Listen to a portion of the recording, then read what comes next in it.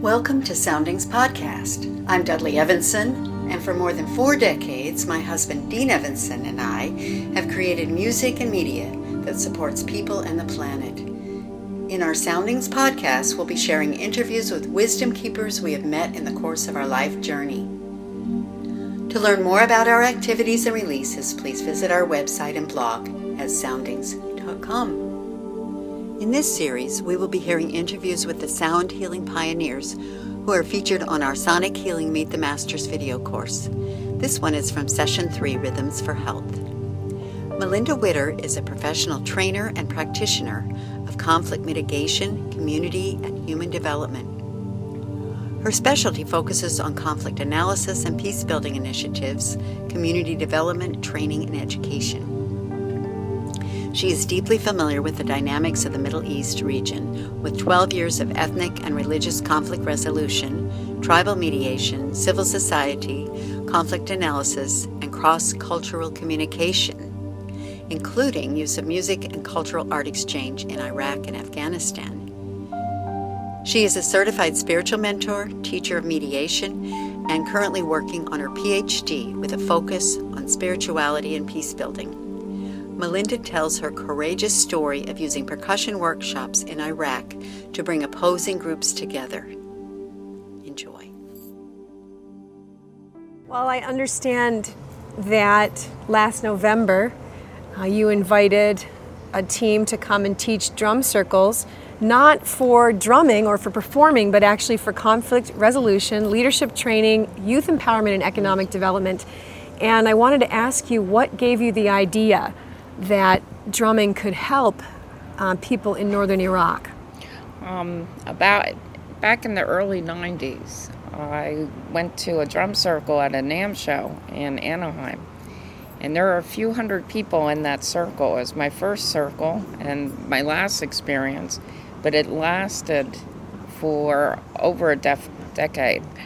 And you never forgot that feeling? I never forgot that feeling, and I was looking for peace-building activities. When we talk conflict resolution, many people think of negotiations, mediation, arbitration, but the drum has dialogue, and it has activity, and it's a form of communication, and it's a form of healing, and most conflicts are coming from inner pain, as well as external pain. We can see the injuries when somebody is hurt with an IED, which is a explosive device. We can see the leg amputated, but inside also the spirit and the mind is in deep pain.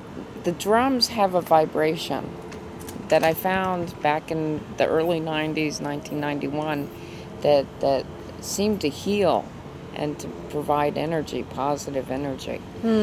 And so what I did, starting about 4 years ago, was study it in an Islamic context.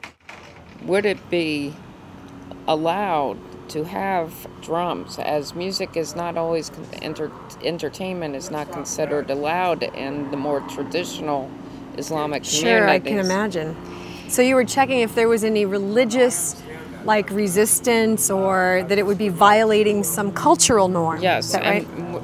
And when the drums in the Quran and the Al-Sunnah would be, when they talk about drums, when it would be appropriate. And the Prophet, peace be upon him, said certain times, maybe at a wedding or for healing purposes. If it's for medicine, then it's good.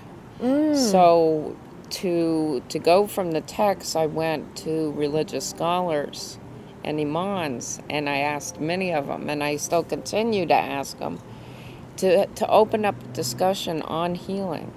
In Iraq, there's several groups that use just the daf, which is allowed, and some kettle drums. And their premise is also for healing.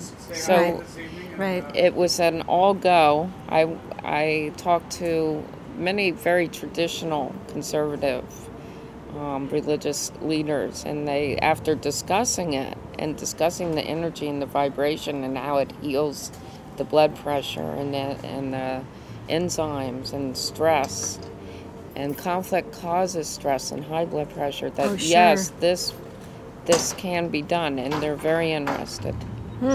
So going back to what you said about peacemaking, exactly, can you define what peacemaking is as compared to conflict resolution and why the drum is good for peacemaking? Yes. You could look this way a little bit. Okay. Look towards us. Love it. Conflict resolution or conflict mitigation, which is even a bigger umbrella, has several different sections or themes, and one is mediation or negotiation, which we mainly get from business. You hear about negotiations in business. There are other areas of conflict resolution, so if you think of it as an umbrella and tentacles coming out, peacebuilding and dialogue are two other areas which are not as concentrated on. In the media, many times they say dialogue, or you hear people these leaders going into dialogue, but what they're actually doing is going into negotiation. And so That's fascinating. very grassroots. I want something that's not academic. I want something that's practical, and that the grassroots, the regular people, can take it and do it. And it's like the commercial, just do it and experience, because we learn more from experience. Absolutely. And I understand there's a lot of language barriers in Iraq. I mean, the people that you had the training spoke Kurdish, Sorani dialect, they spoke Arabic. And what was the result of using the drum as a language, as a common language for people that can't necessarily speak to each other in words? For the first hour, there was no speaking. It was totally drumming. And then at that point, we opened up with English to Kurdish to Arabic. And as a result of that, at one point in the 5-day training, we wanted to separate the groups, right? And the Kurdish speakers and the Arabic speakers, and they refused to separate from each other. And so the bond was there, regardless of language, barriers, or anything else. The bond between the people were there. It was there and very strong. What do you think made that bond? It was the drum. It was the common language of the drum. And it was the healing. It was beginning the healing from the first hour through the days. And they would not stop. After the training, they would be on the bus or be in the hotel, and they kept going with the drumming. Even without a drum? Just Even tapping without a on drum, tapping on the leg. It's hard to believe that people, these 38 people, could experience such a level of unity when you consider that they are from groups that would be enemies. Yes. I wonder what created that.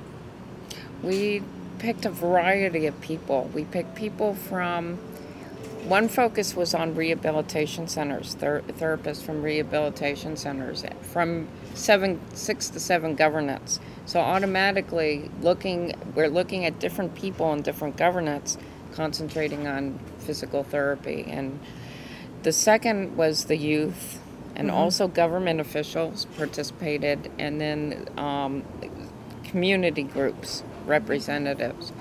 So each government in Iraq, there's 18 governments, and we work with 7 of them. Wow.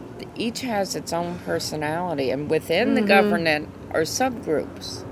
And so we had an application. What we did want to make sure of for people attending is that they had a sincere interest in using drum circles for their community and for their organization or rehabilitation center, so that it would have a sustainability.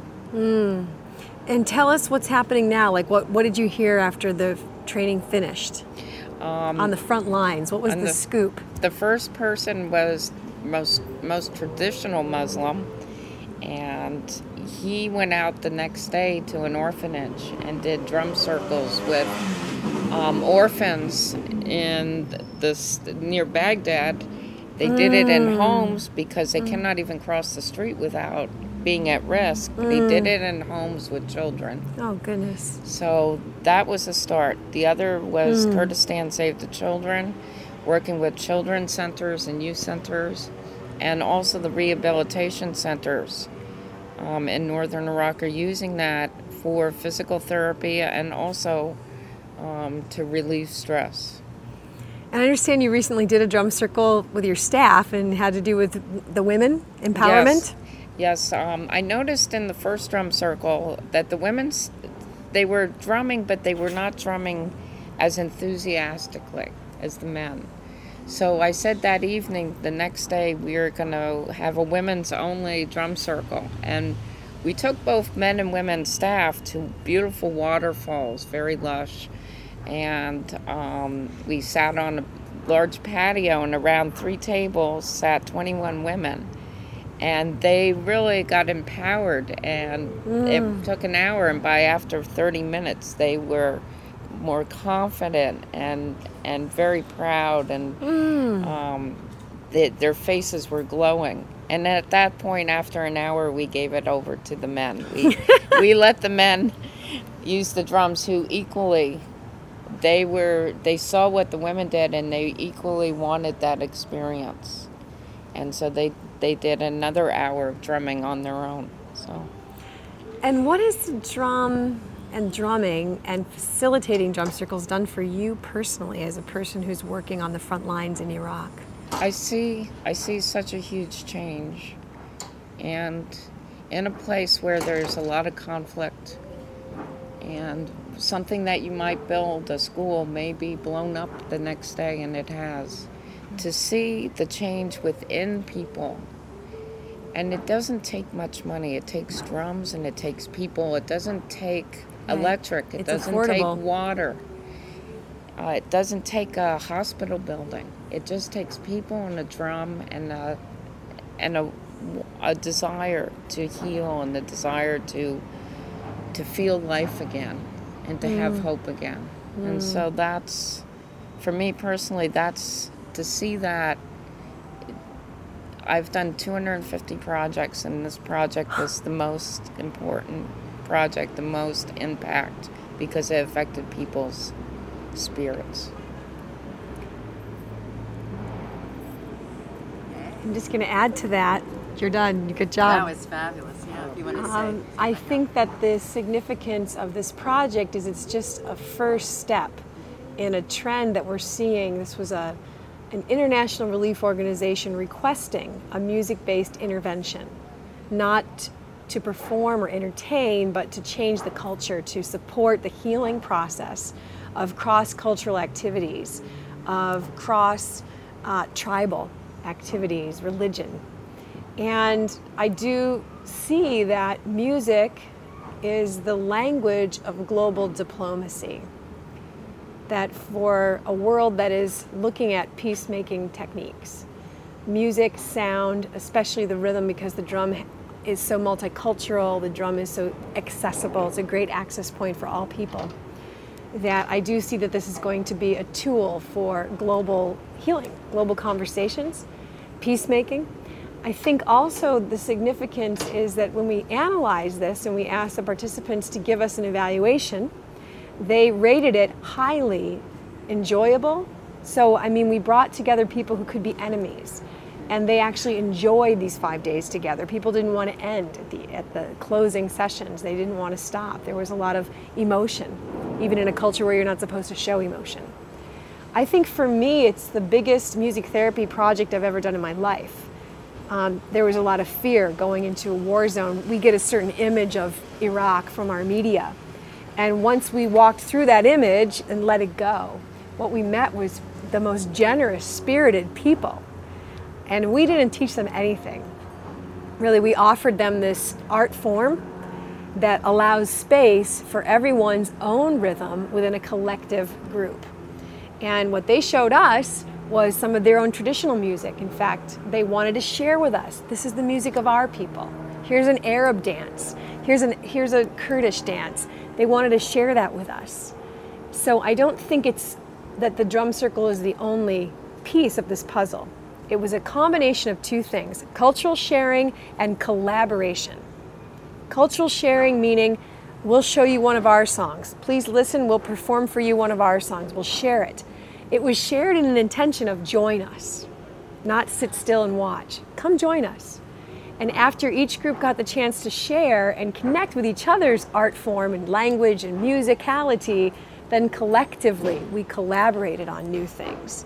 And I think that's the key to peacemaking, is the action, the collective action, the collaborative action of forming a mutually created art form in the moment, in the now, that serves the needs of that group.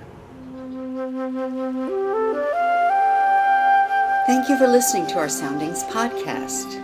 We hope you've enjoyed this program. To learn more about our music, guided meditations, and videos, please visit our website and blog at soundings.com.